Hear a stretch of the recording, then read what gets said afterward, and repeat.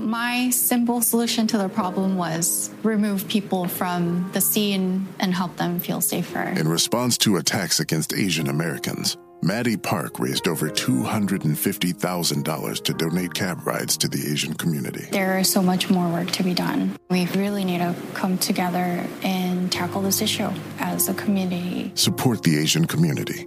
Learn how at lovehasnolabels.com. Brought to you by Love Has No Labels and the Ad Council.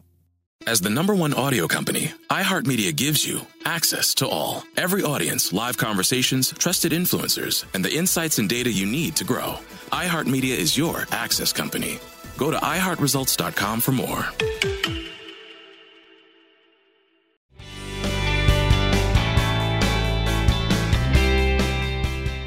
Good morning. This is Laura. Welcome to the New Corner Office, the podcast where we share strategies for thriving in the new world of work, where location and hours are more flexible than in the past. Today's tip is to get in the habit of asking how you can help. When you're not face-to-face, you want to over-communicate in general. One nice way to do that, and to stay top of mind for people, is to ask how you can support others in their work. When you're working in physical proximity to your boss, your colleagues, and your direct reports, you can pick up on a lot. You overhear phone conversations. You notice body language and facial expressions. You see who's meeting with whom.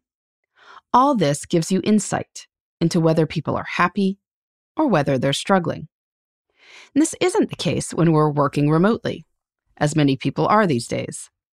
We don't have the same opportunities to see for ourselves if others are making progress. It's slightly harder to have those casual, "how's it going?" interactions that then pave the way for real requests for help. And let's face it, many of us need help right now. People are being called upon to do their work in new ways, and often without the usual supports. You may have worked in youth development since your first job as a camp counselor, but your teens have always been right in front of you, not scattered in apartments throughout the city.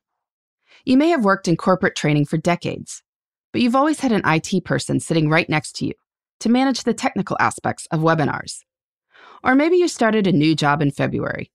You've not really even met the people you're now working with virtually. So you're basically figuring out everything from responsibilities to corporate culture on the fly. You'd probably appreciate someone reaching out to ask how they could help about now, right? So do unto others as you'd have them do unto you. Reach out to people in your professional circles, and especially those you supervise, to ask how you can help. Don't assume that others will ask. Asking team members what they need is the most efficient way to get them the right resources. It's also an efficient way to keep them happy and productive. Someone might not volunteer that he and his wife are splitting childcare duties, and that your asking for 10 a.m. calls is a huge source of tension in the household. But if you ask about scheduling, you can figure out that setting calls at noon is perfectly fine.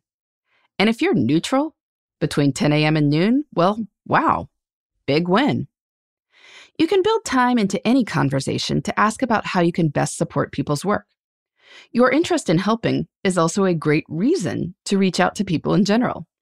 You can build connections and make existing ones stronger. As you reach out to your network to offer help, you might learn that a former colleague has started a project to build face shields for medical workers with a 3D printer. You can then contribute through the GoFundMe page. A former client might be looking for a new job, and this gives you the opportunity to personally pass along the resume to the right person. Of course, if you ask how people can help, people will probably ask the same of you. So be prepared with an answer. Even if you don't need anything immediately, you can ask for people's practical tips for virtual work, or recommendations for good books or podcasts to listen to as you're isolating. We're all in this together, and when we reach out openly and generously to find out where others are struggling, we can troubleshoot challenges together, find resources when we need them, and get better outcomes for everyone. In the meantime, this is Laura. Thanks for listening, and here's to succeeding in the New Corner Office. The New Corner Office is a production of iHeartRadio. For more podcasts, visit the iHeartRadio app, Apple Podcasts, or wherever you get your favorite shows. Check the back seat. Check the back seat. All right, come here. Check the back seat. Gets in your head, right?